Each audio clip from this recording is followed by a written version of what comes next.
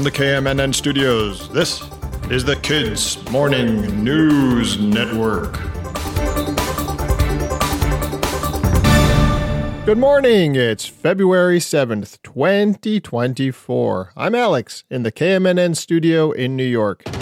It's the first Wednesday in February, which makes it World Read Aloud Day. Grab your favorite book and read to a family member, a friend, or a furry pal. You can even read to yourself in the mirror. In the news today, have you ever made something with AI, or have you ever read a story or seen a picture made with AI? Would you even know if you had?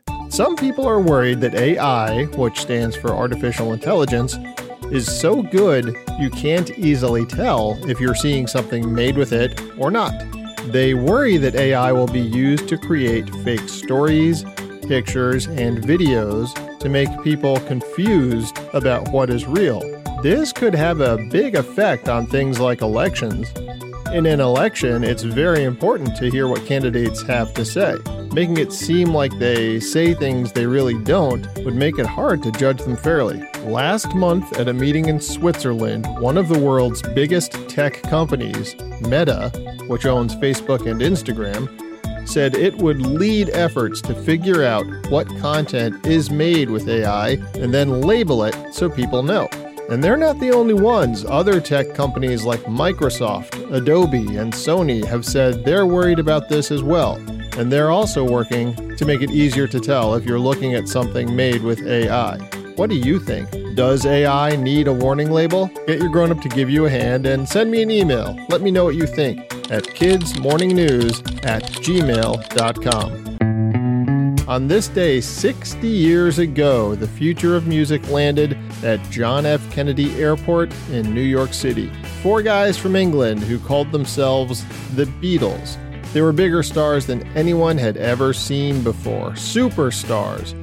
When they made their first appearance on American TV on a program called The Ed Sullivan Show, more than a third of all the people in the whole country watched them. It was one of the most important TV performances in history. There had never before been such a big audience. It ushered in a whole wave of musicians from England, what became known as the British Invasion, and it inspired the next generation of musicians who saw the Beatles on TV when they were kids. And that performance 60 years ago still affects us today. Modern groups like BTS and Boy Genius are still performing tributes to the Beatles' first appearance on The Ed Sullivan Show.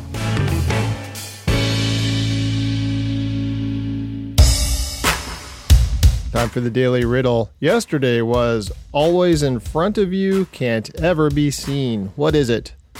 The future. Today's riddle is, what's one thing you have to break before you use it?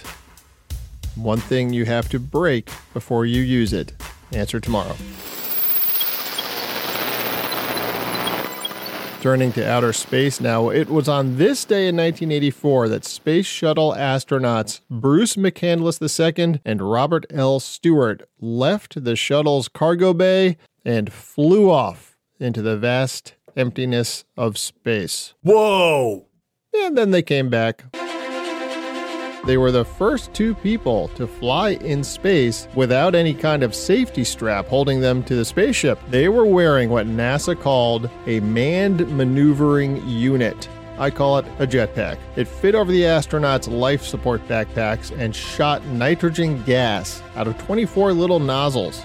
Astronauts controlled it with a couple of joysticks. It had enough gas in it to let them fly around in outer space for about 6 hours, and they could scoot along at about 55 miles an hour. Can you imagine? Would you ever want to fly in space? You might not get there for a few years, but your artwork can. I suggest you steer yourself over to the International Space Art and Poetry Contest.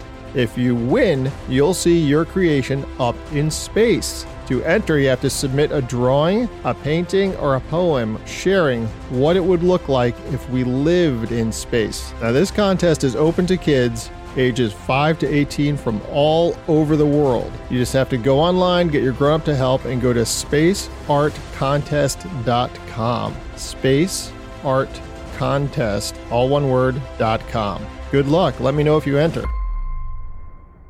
In the weather today, the western half of the country is looking at rain and snow, the remains of that atmospheric river that hammered California. Some of it could be quite heavy today, especially around the Four Corners region where Utah, Colorado, New Mexico, and Arizona meet, and up along the Rockies all the way up into Montana and Canada. In the east, it's going to be sunny and a little warmer. That's the podcast today. Thanks for listening. I'll be back tomorrow. I hope you are too. From the KMNN Newsroom, this is Alex, signing off.